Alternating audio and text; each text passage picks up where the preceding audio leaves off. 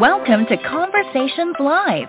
For more than a decade, we've brought you the best in books, entertainment, celebrity interviews, and current events. When the movers and shakers of the world have something to say to you, they say it to us first. Here's your host, Cyrus Webb. Welcome back, everyone, to Conversations Live. I'm your host, Cyrus Webb. Glad you all could join us once again. For our radio audience tuning in at WYAD 94.1 FM and WYADonline.com, we're glad that you all can be with us. Also, tuning in to online affiliates around the world, we're glad you all could be with us as well. We're excited to welcome author N.L. Holmes to our broadcast today as we're celebrating October for National Book Month. We're going to talk to N.L. not only about the new book, Flowers of Evil, but also what it's been like for her to be able to tell stories, to be able to entertain, but also, of course, to be able to take us on a journey as well. If you guys are just now finding out about the book Flowers of Evil, of course, we'll let you guys know how to be able to get your own copy of the book as well, and stay connected with NL as well. Also, we want to say to those who are joining us on the online side of our broadcast, if you guys do come in late, don't feel bad. You all can be able to catch the replay at the end of our broadcast as well. NL, thank you so much again for the time. Really appreciate you stopping by. Thanks. It's always a pleasure to be here. So congratulations on the new book, Flowers of Evil, as I mentioned, of course, just in time for National Book Month. What has it been like for you, NL, to be able to see the response to the book so far? I'm sorry, I lost your connection for just a moment there. Oh, yeah, sure. I was just asking, what has it been like for you to see the response to the book so far? Oh, well, I'm glad that fans of the Lord Honey series are interested in pursuing the adventures of his daughter, so that's good, and it's gotten good critical reviews, which are always pleasing. Yeah. For yourself, I mean, was it something that you always knew you wanted to do, NL, when it comes to the daughters, be able to share a bit of their own journey, as well as, of course, see how they're able to navigate the world, especially when it comes to mysteries? Well, I don't think I had really given it much thought at first, because Nefret was 7 years old when the Hani series began, and so she was fun, but didn't have much potential yet. But as time went on, her character developed, and she became a favorite with readers, and somebody I myself found interesting. So I thought it would be fun for her to carry on the investigations that she would have watched her father doing all through her life. Yeah. And I think that's it. And, of course, being able to have that curiosity, but also a bit of fearlessness. Talk to us about that when you first started writing these books, NL. I mean, did you always know that the idea of writing a mystery, having a mystery series, was something that would be appealing? Not really. I grew up in a family that was deeply into books. My father wrote short stories for Boys Life, and my aunt was the book editor of the local newspaper. So it was always out there as something that interested me. But I don't think I really thought about it as a profession personally. My cousin became a novelist. She wrote young people's books, and maybe that's what made me start thinking. There were so many episodes I'd encountered in the classroom teaching ancient history that, they were too obscure to write much as a historiographer, but there was loads of possibility for a fiction writer, and so I think that's why I finally slid into that slot. Yeah. And now, of course, you have readers that only enjoy where you're able to take them, but also, of course, the characters themselves as well. I want to talk about the daughters for a moment in Flowers of Evil, because it's great to be able to see, for one, the idea of them wanting to be able to find justice, but also realizing at an interesting time what may be possible for them or may not be possible for them, depending on the opposition they may face. Talk to us about how this book began for you. How did you decide where you want to set it, but also the story that would unfold? Well, the setting sort of developed out of the Lord Hani mysteries, which were had a sort of political arc.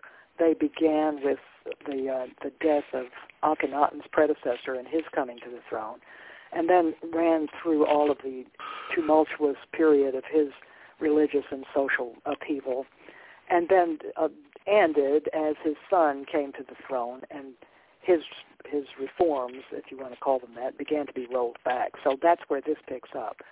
So there is much less of that political content in this series. It's more just a straight cozy mystery with a dollop of family drama, which also followed on from the Honey series. And what about, I mean, you mentioned, of course, the historical part there. What about the spiritual part of it? What was it like for you to kind of bring that into this book and to kind of prepare us for this and how the book began as what we should know about the time period? Well, the upheavals of Akhenaten, which colored the Hani series, had primarily to do, although not exclusively, to do with religion. He particularly attacked the cult of Amun-Ra, the great Theban god that had become the national god of Egypt. And this is a cult with which Hani's family was closely associated. His wife was a chantress, a kind of priestess. Her brother was a high priest in that cult. So it hit their family particularly hard. And they were then all enthusiastic about the restoration of the cult of the hidden one, as they would have called him. And so I think it probably would have been a little shocking and disappointing to them that this case that she uncovers with the murder of a florist who was a lay employee of the Temple of Amun-Ra, that it showed corruption in the priesthood, and they had all worked so hard to get these men reinstated. It was one of those deep disappointments that we all hit from time to time, where you're sort of disillusioned by the way things play out. Yeah, I think there's also the sense of discovery that the daughters have in Flowers of Evil in NL, but also the feeling that maybe their father has not told them, everything that they may feel like they need to know. Is that part of the family dynamics that you wanted to kind of unfold in this book as the mystery kind of unveils, and they have their own questions, not only about what's happening around them, but also about what they've been told? Well, I think that's one of the grievances of every young generation, isn't it, that their parents didn't warn them what was going to be out there. But the fact is that parents try to warn them, and somehow without the personal experience, it just doesn't percolate in. And as a mother and a former child, I can testify to that. So Nefret in particular she's a stubborn, sort of self-confident, headstrong person, and I think her parents probably told her a whole lot about life that she didn't absorb, didn't listen to, wanting to do it herself. And so then, like every young person, eventually she has to learn through her experience. And that, too, is in part very disillusioning. I mean, she's led a sheltered life. Everyone in her family is very loving and good, and here she's thrown into a sinful world where people murder people and do bad things. So there's a kind of, you're right, there's a kind of coming of age episode in here, too. Yeah. I think, too, and I'm just going to talk around this, Nell, but I think you'll get what I'm talking about. I think there's also the idea of, because I read it thinking two things. One, yes, there's a protection aspect there, but also the idea of some things just have to be discovered on your own, right? I mean, some things, that you can't be told everything. You can't be made to understand everything. Some things you have to experience, or you won't believe it or won't even know how to deal with it. Did you come out of Flowers of Evil feeling like that with these daughters, that they, because of what they'd gone through, because of what they'd learned, it made them more equipped for what was to come?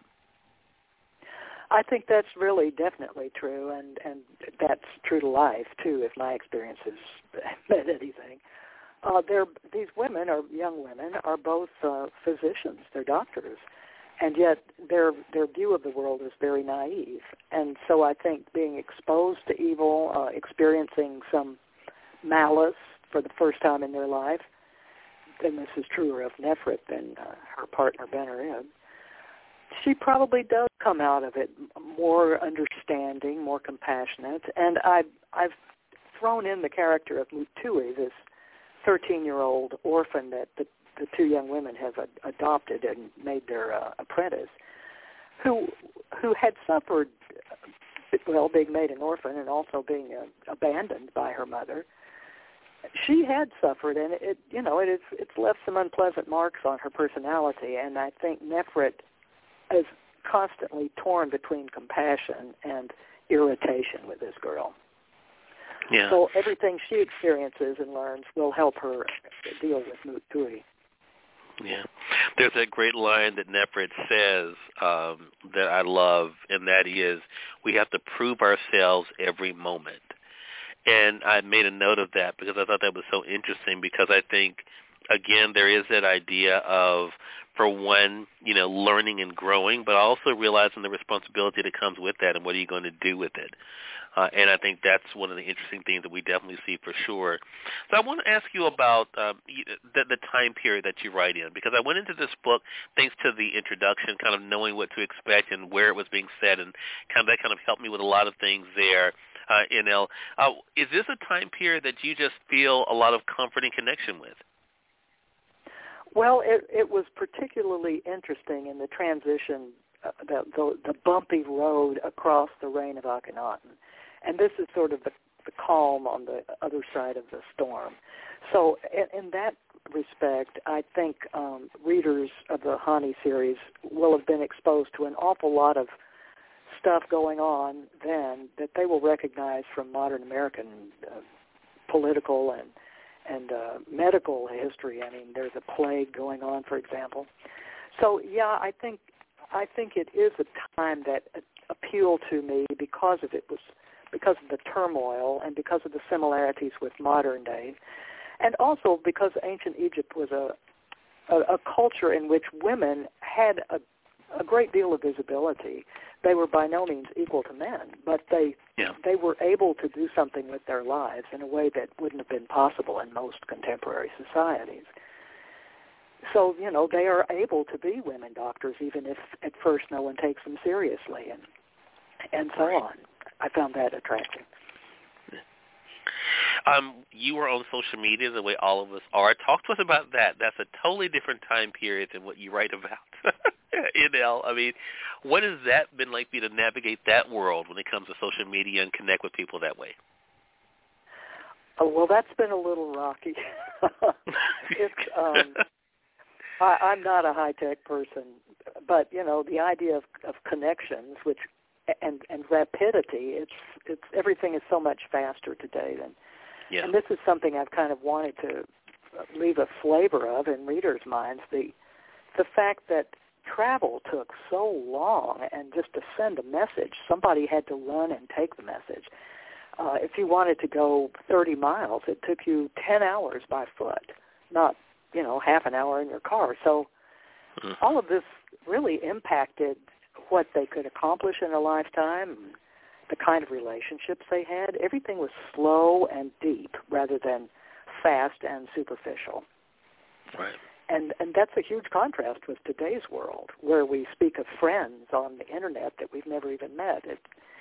So I'm just throwing out there, an alternative lifestyle. People see that it's perfectly possible to live without all our instantaneous stuff going on. Yeah. Great point. Great lessons and great reminders, I think, for all of us, right? And even though, of course, we can see, what can be the benefits, but also, of course, there are, as your characters see, there are, of course, dangers, around the corners that we have to be careful of, and making sure we're aware of that. Enel Holmes has been our guest. Her new book is Flowers of Evil. Really appreciate you stopping by the broadcast today. How can our viewers and listeners stay connected with you?